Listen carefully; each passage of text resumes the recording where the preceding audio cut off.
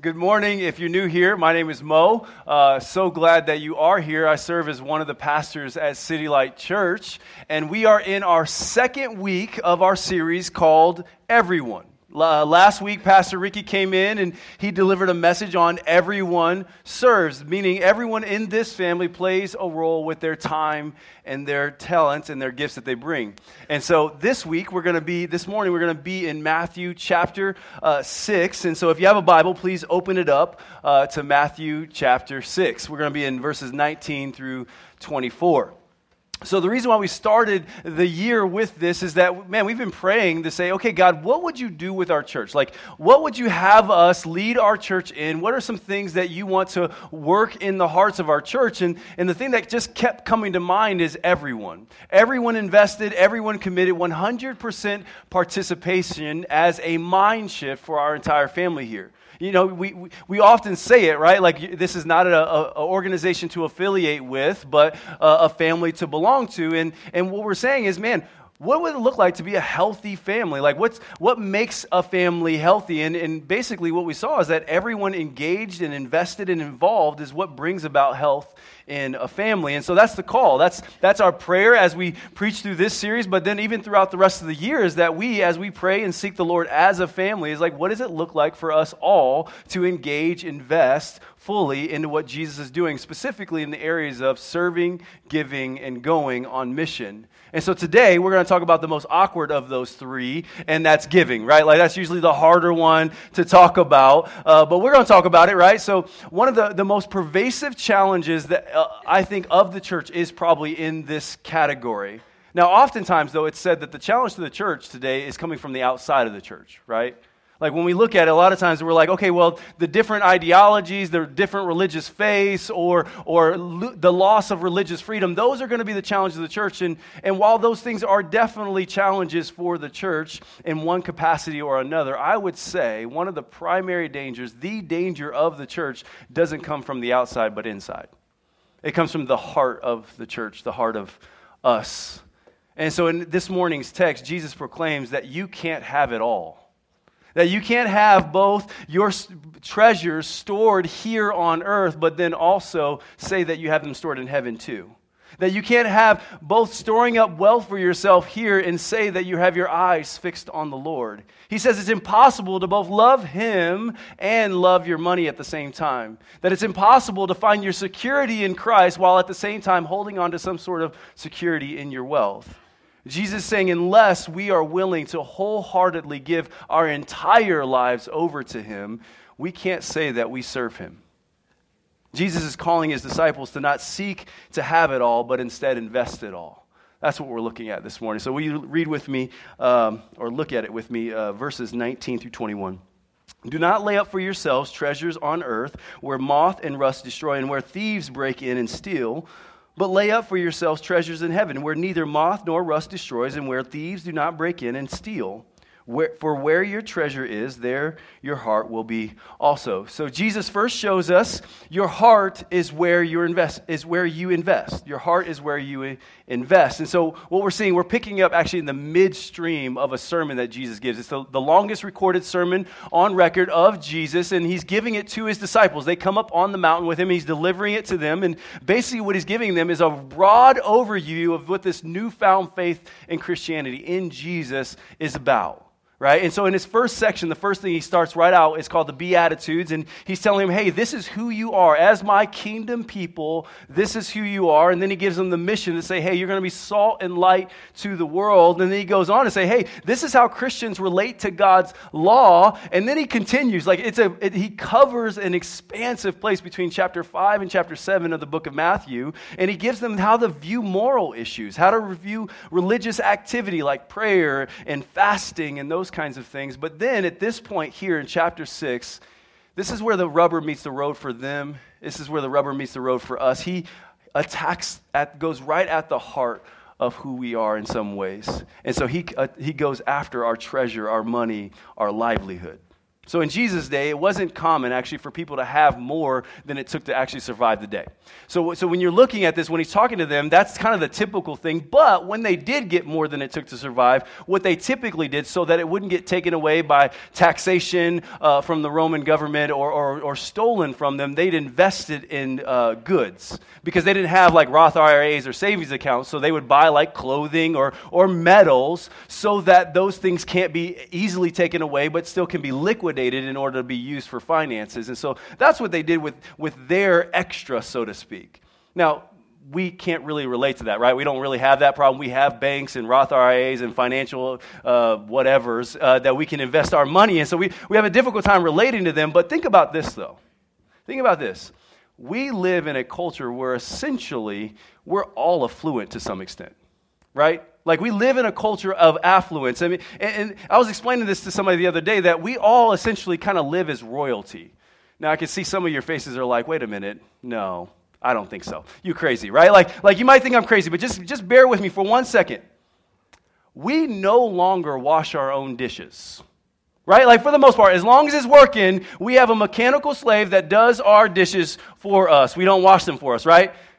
The average American eats out 4 to 5 times a week. Now, some of us might eat out more than others and some of us less than others, but the average is 4 to 5 times a week. That means we as people don't prepare our own meals for a third of our meals in a week. Somebody else does it for us. Also, like royalty, we rarely have to go somewhere to be entertained by our court jester, right? Like Netflix, Hulu, YouTube, Facebook, our entertainment, right? Like we don't have to go anywhere. In fact, it's so crazy that we could go sit in a seat 35,000 feet in the air and still be entertained by our court jester, Netflix, Hulu, and Facebook, right? Like you can do it all from the seat in the air. It's a crazy thing. Now I know that some of us can look out and say, yes, but this person's more wealthy than me. This person has far more than I have, but come on, let's be honest. 35% of the world's population doesn't have clean drinking water, and when you woke up this morning and hopefully brushed your teeth, you turned on the water without a problem, right? Without even a thought to it. You see, we are an affluent people. And with all of this wealth, with all of this prosperity, I think we as Christians try to have our best life now in having our feet in both worlds. What I'm saying is we work really hard to maintain this life of heaven on earth, financially speaking, and then slap a Jesus bumper sticker on it. And then we do that only when it's convenient and makes this life taste a little bit better, right? In verse 19 and 20, Jesus is telling us that when we invest in earthly things, that investment will eventually go away. And not only that you can't really take it with you, right? Like you don't see U-Hauls in the back of hearse, right? Like they don't follow them along in that. And you can't put it in the coffin because that would be a little crazy, right? Like you can't put your money in there. And so you can't take it with you. Eventually it's gone and you're gone. Now, while we have all of these investments, we do have opportunity. Unlike 2,000 years ago, we can put them in savings account. We can save up for college, which are not bad things to invest in. However, the only investment that is eternal, that will not go away, that will not perish, is the everlasting, eternal kingdom of God being built through Jesus. It will not perish. It can't be lost if the market has a downturn. It can't be lost if you die. It can't be lost if there's an economic recession. It is guaranteed with a greater dividend with anything that you could ever invest in for all of eternity. It has no expiration date. And catch this, family. This is City Light family conversation right here. 20% of us, give or take, invest in what this family is doing in and through Jesus. Right? Like what Jesus is doing in and through this family, 20% of us invest financially on a monthly basis in that. And guess what? I'm praising God for that, by the way.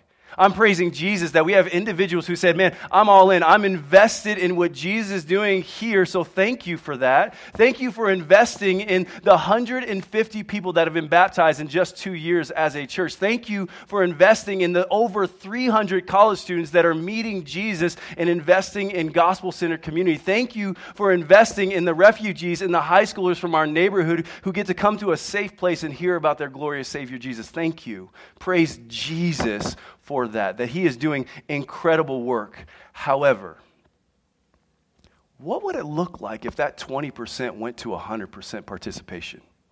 Like, what could Jesus do? Like, dream with me. What could Jesus do? And I'm not talking dollar signs right here. What I'm talking about is a heart investment in what God is doing. Our text tells us where our treasure is, guess what? Your heart is nearby. So that means that 20% of our congregation has a heart level investment in how God is building his kingdom here in Lincoln. And just to clarify, this isn't a small group of people with a lot of money that are investing. No, this is normal people in our family sacrificially sacrificing what they've been given by God's grace because of God's grace. It's in response to his grace. So regardless of how little or big amount of people that are investing in this point, God has done some tremendous things. Amen? He's done some beautiful things in and through our church. But would you dream with me? Would you dream with me and see what would it look like if God's people, his family, moved toward health and said 100% of us, went from 20% to 100% of us invested in kingdom advancement here in Lincoln? Like, catch this. The way this all started and the way that it will continue to move isn't by big donors and individuals giving into this pot, but it's by a family committing themselves to the mission of God moving forward. It's a family of people who prayerfully consider where they are investing their finances that they've been given. It's a family of people that have bought into the reality that Jesus wants to multiply disciples and churches. It's a family of people that have a desire to invest not in what they can store up here on earth, but who they can take with them into eternity. That's what God is calling us to. That's what a healthy, Jesus-loving family looks like. And that's what, even just earthly speaking, that's what a healthy family looks like anyway, right? Like little Misha, my daughter, she's 3 years old, and she can't do as much as Evangeline, my daughter, who is 7, or me for that matter. Like, she doesn't have that much to offer other than comedy relief because she's kind of a cartoon character in our house. But nonetheless, she brings something to the table, and if she doesn't, could we survive? Sure, we would survive. No question about it. We'd make it through without it. However, because she plays her role and her part in the family, we're all blessed for it. And not only are we, but so is she. She is blessed for it. And as she matures and grows, she'll be able to invest more, and we'll see her do more in the family. Look with me real quick, right back at verse 21. For where your treasure is, there your heart will be also. So everybody look up at me and hear this. This is not necessarily a giving sermon. Okay? No, it's a sermon about our hearts. That's what it's referring to. When our hearts are rightly aligned with Jesus, giving is a given. It's just a reality. You see, Jesus knew that giving or the lack thereof would be a symptom of a deeper reality of our hearts not being with him. So Austin and I, Ricky, we could give a whole sermon series on how to handle your money and how to give properly and all these things. We could guilt you into doing that, but at the end of the day, we believe what Jesus says in our text, and so we can only point you to one thing. And that one thing is, where and who did God invest? Well, who did he invest? He invested Jesus. And where did he invest? You and me. That was his primary investment. Do you see it? Jesus explains this investment in John 3:16. He says, for God so loved the world that he gave his only son, that whoever believes in him should not perish but have eternal life. So God loved, and therefore he gave. He invested. And the return on his investment, the ROI, was that you and me get an eternal relationship with the loving God of the universe. That's the return. Jesus came and died and paid our sin debt. He invested his life in exchange for ours. That's what happened. And the return on the investment is that you and me get to reap the benefit. His giving wasn't out of obligation or to make the world continue to go around. No, his investment was completely and utterly out of the heart of love. So, City Light, when you look at your finances, when you look at your regular monthly finances, does it reflect an affection for Jesus or an affection for yourself? Does it reflect a love for Jesus and what he wants in the world, or a love for yourself and what you want? That's what the text is calling us to do. It's calling us to look at our bank account, look at the ledger, and see where our heart is. Brother Bob Walls has great one-liners, and he gave me this one, so I'm going to give it back. And he says, your finances is your heart's roommate. So where your treasure is, there your heart will be also. So Jesus is revealing something very significant to us, right? Like he's showing us first that our finances show exactly where our heart is. But it also shows what we're pursuing as well. Look at verse 22 through 23. The eye is the lamp of the body, so if your eye is healthy, your whole body will be full of light. But if your eye is bad, your whole body will be full of darkness. If then the light in you is darkness, how great is the darkness? Jesus now shows us where you invest impacts the rest of your life. Where you invest impacts the rest of your life. So in Jesus' day, it was said that the eye was the window to the soul, okay? So basically what it's saying is that how you perceive or how you're informed through your eye impacts the rest of your life, which makes sense, right? Like what you experience and what you've seen and how you view the world dictates how you respond to it and how you pursue, right? Like that makes perfect sense. So if your view is heavenward, well, then you will pursue heavenly things. And if earthly, then, well, you'll pursue earthly endeavors. And in this case, in particular, he's referring to how we view finances and possessions. That's what he's talking about. And Jesus doesn't give us a middle ground with it either. See, he uses the word here, healthy, which is the word generous, and says either you're going to be healthy, generous, or you're going to be, he uses the word bad here, or evil is the Greek word there. Either healthy or bad, generous or evil. And so what he's saying is, if you're seeing clearly, if you're focusing on heavenward things, well, then you will be invested in those things and you will pursue those things and will have ramifications on every single aspect of your life. See, when a person financially invests, they are more likely to be more committed and more invested in that thing, right? Like, it's just simple. That's just humanity. Like, think about it. If you paid $100 for, say, a concert ticket or some sort of event, or I gave you a ticket to that event, which one are you going to make sure you get to, right? Like, this is going to fit in my schedule. Well, the one that you paid $100 for, not the one that you gave free. That's just, our human nature revolves around that. Whatever we either sacrifice for or give a substantial financial investment into, that's what we're more likely to commit to, put it on our calendar, engage in, promote, invest in continually, right? And so Jesus is pointing that out in verse 22. If we are investing in the things of heaven, it will affect the rest of our life. And how we run our company, it's going to affect that. How we treat our neighbor is going to affect that. How we treat our spouses and our families, it's going to affect that. And in verse 23, he says, it's the same thing in reverse. Meaning if we're not investing in heavenward things, but instead are investing in earthly things, it will also affect every aspect of our life. So catch this. He calls that evil. He calls it evil to not have the heart of God in generosity, but instead go the other direction and invest in yourself and earthly possessions. He says the mindset is evil, and that evil would infect all of our lives. And so he's not calling us simply to do generosity, but to embody God's character in us and function in light of that and pursue generosity that way. So the most generous person I know, and I know because I know her very intimately, is my wife, Colleen. She's extremely generous. Like every time I turn around, she's giving some sort of possession away or our money away to somebody else. Like, I don't quite fully understand. I'm trying to, because she's more like Jesus than me, apparently. But I remember just a handful of years back what happened. So we had Dish Network. So like ESPN was on TV. It was great, right? So we had that, and we signed up for one of those 2-year contracts. You know how that works, where like they give it to you for like $20 a month, and then they up it to $60 in the second year, and you're like, okay, I just need to make it out that second year. We'll be okay, right? Like that's kind of the hope in that. So I'm waiting patiently for 2 years to be up, and that day finally came.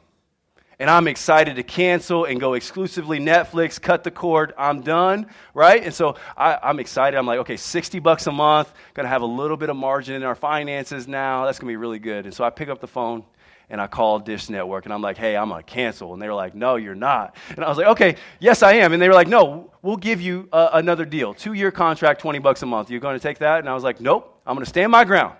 And so I did. I stood my ground. I said, no, I'm going to cancel. I turned them down and said, no ESPN for me, and I was really excited. And then I put the phone down on the table, and as soon as I did that, my wife steps in and says, oh, now we can give to those East Asian missionaries that sent us a letter a couple days ago. And I'm like, I just had it. It was in my hand. I just had it. As soon as it came in my pocket, it was right back out the door into the kingdom of God. Like, that's how our finances work. Like, If you look at our marriage for the last 9.5 years, you will see that our finances are marked by her heavenward heart. And what you'll see is that every time we got a pay bump, guess what? It goes to our local church. Part of that goes to our local church. Every time we call City Light Church into a new thing, saying, hey, we want to invest in another church plant, we want to invest in this thing, she makes sure that we're participating fully. She is faithful in that. And the same is true not just in finances, but also with people. Like if you're a friend of my wife, Colleen, you know how generous she is. She's very, very thoughtful. And not only that, she's doing that with our family too.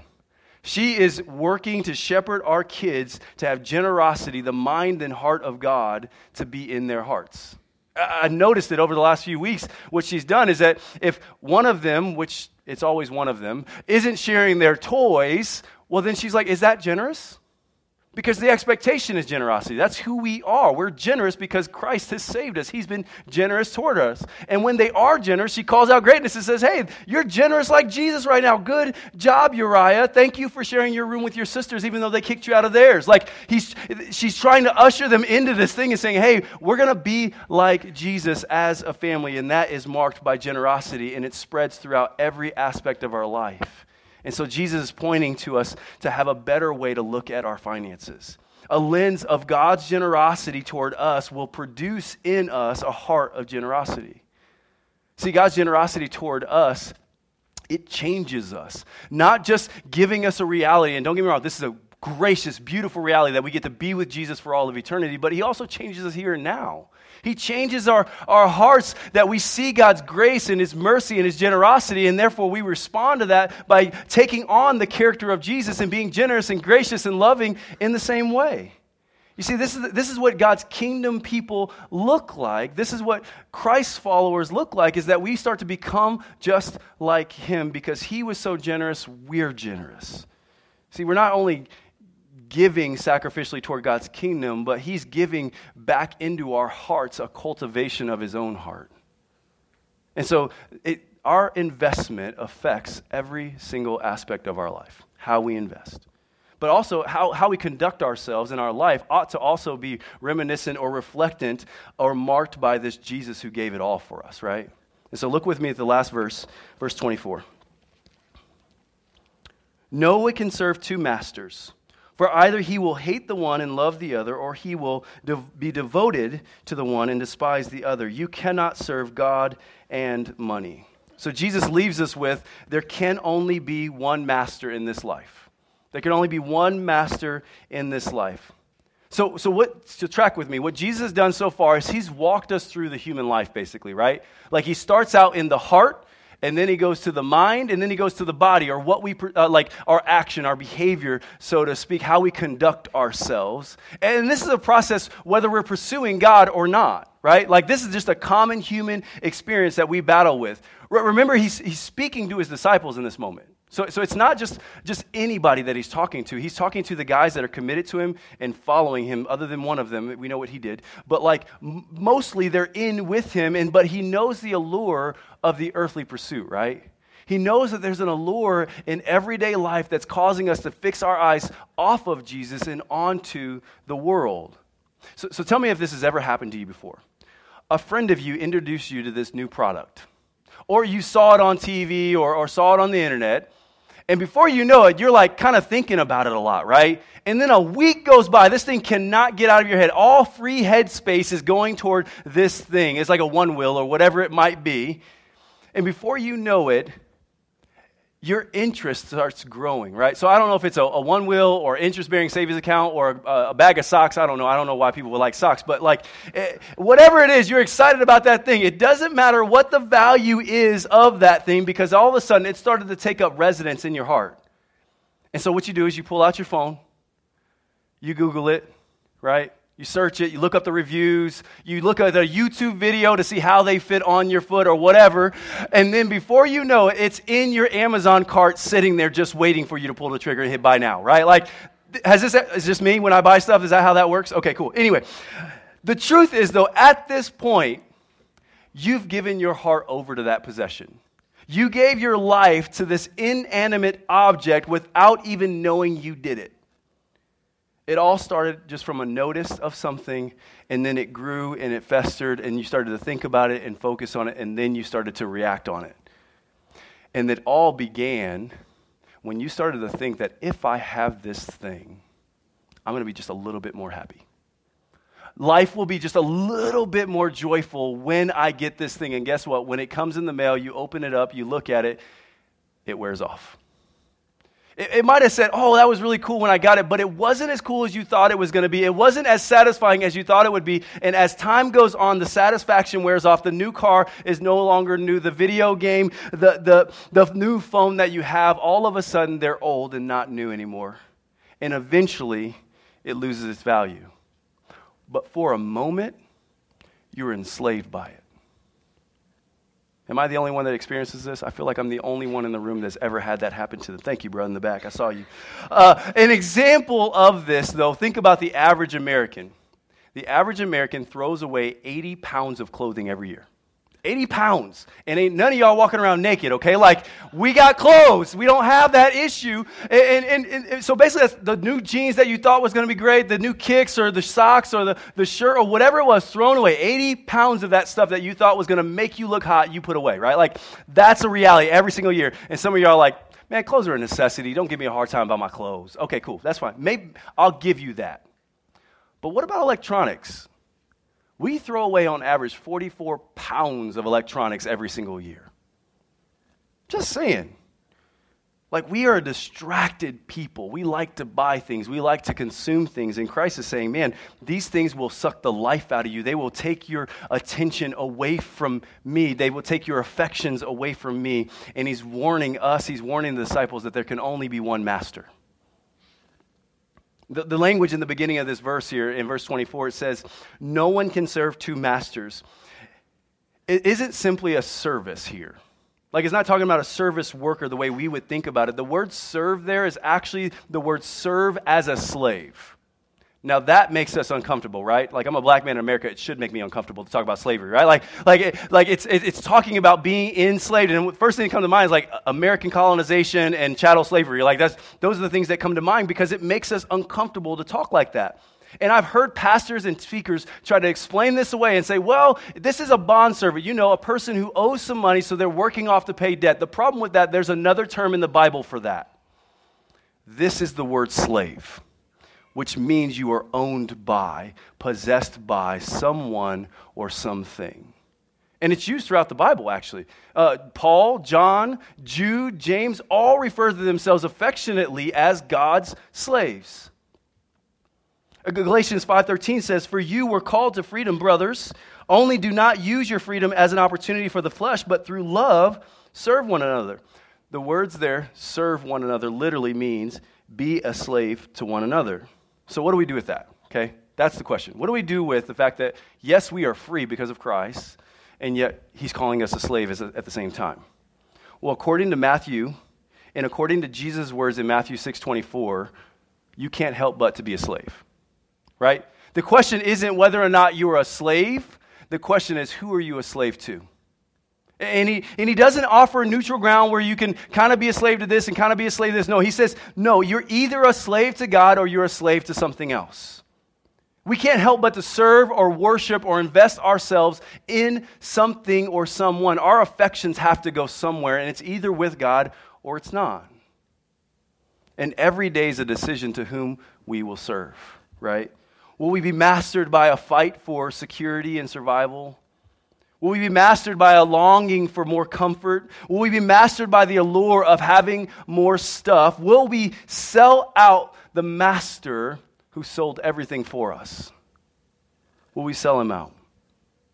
We so often give our lives over to inanimate objects that change and they're finite. They go away. And Jesus is calling us to the mat through our wallets to ask the question, will you serve the finite, temporary, and breakable, the thing that can be lost and taken away, or the never-changing, eternally loving, all-powerful, relentlessly generous God who invested in you first? And if it is God, man, he can change some things. God will change us to not love money, but actually hate the love of money. And not hate money, but hate the thing that it can do to you if you start to be subservient to it. And all of a sudden you start to recognize that what I have is not mine to possess, but mine to give away. You'll recognize that it's not even your money to begin with, but it's actually God's money that He's given to you to manage and steward for His goodness and for His glory, His kingdom. You see, money will become not a burden to be gained or lost, but a commodity to be invested to find those who are lost. I'm going to say it again. If our master is God, money will become not a burden to be gained or lost, but a commodity to be invested in those who are lost. So the plea of Jesus here is to ask you to look, to evaluate, find where your treasure is so that you can find where your heart is. And once you find that, you will find also what you're actively pursuing and what you're being mastered by. And He's saying, man, turn it all over. Turn it all over to Jesus, who was not mastered by the world, but gave His entire life for us. Because our sin causes us to be mastered by the world, but He gave His life so that we can be mastered by God, who is a loving, beautiful, gracious God, who, yes, He might call us a slave, but not in the way that we think. Now it's important after we hear all of that I address things in a practical way, right? So it's like, okay, Mo, what do I do with all of that? Like, I get it. So I'm going to give you some next steps. Now I want to answer the question, though, what does it look like to invest our treasure? And I'm going to break my rule because I don't like steps, okay? I'm going to give you steps anyway. I'm going to give you 4 of them. And listen to me. This isn't how you get better, by the way. These are not steps to a better life, steps to a better marriage, better finances, all that. No. This is steps toward pursuing, loving, responding to Jesus more in your life, okay? So the first step is pray. Pray. We've established already that Jesus is talking to His disciple, which includes us. We're disciples of Jesus if we call Jesus our Savior, if we believe that He's been crucified for our sin, dead and buried and raised from the grave, which means all of us are called to give. Every one of us, all followers of Jesus are called to give this. So the first step in all of that is to ask Jesus to grow our affections for Him and show us how marvelous His grace is. So the first step, pray that He would grow your affections for Him and see His grace more clearly. Okay?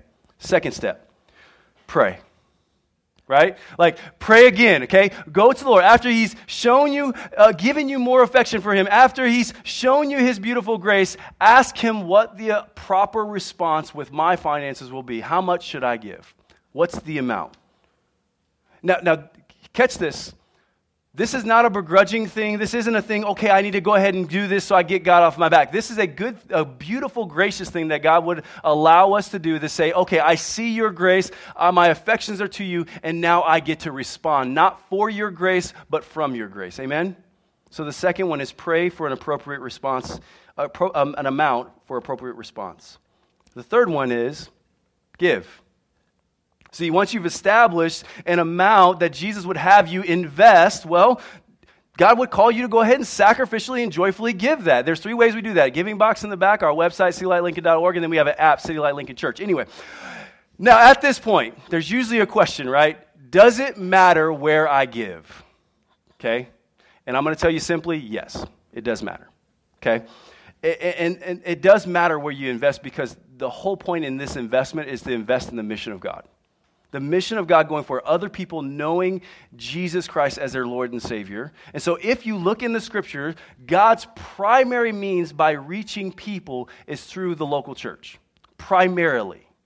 As Galatians 6:6 says, let the one who is taught the word share all good things with the one who teaches. So therefore, our primary investment and the majority of our investment toward God's kingdom is toward His local church. Okay? Now, does that mean that you should not help support our staff members who raise support for some of their finances or support missionaries? No, of course not. No, it definitely does not mean that at all. Yes, please support missionaries. Please support some of our staff who raise support for their finances. However, the expectation from what I can see in Scripture is that our primary investment ought to go to the local body that we serve. Now, if you're new here and this ain't your church, I'm not talking to you, okay? Invest in your local church, like some of y'all are here from out of town or whatever that might be. I'm not talking, invest in your local body, which is God's primary mission to the world, is this local church. Amen? All right, fourth one. Pray. Pray that God would use the investment that you made mightily. Pray that he would use it for the lives of the individuals who will come to know Jesus. Pray that he would use it in our city, in our state, in our country, in our world, that he would take what little we have really to offer and exponentially make that an eternal investment in somebody else. See, I don't know if you noticed this, but 3 out of those 4 are completely and utterly dependent on God. They're completely and utterly seeking God for his wisdom and then depending on him to actually see it through in the first place. Because just like everything miraculous that has ever happened in City Light Church and in your heart, it starts and ends with Jesus. So that's where we got to start. Like I said, this isn't a giving message. It's a message to check where our heart is and really honestly draw our affections toward Jesus Christ himself. Amen? Let's pray.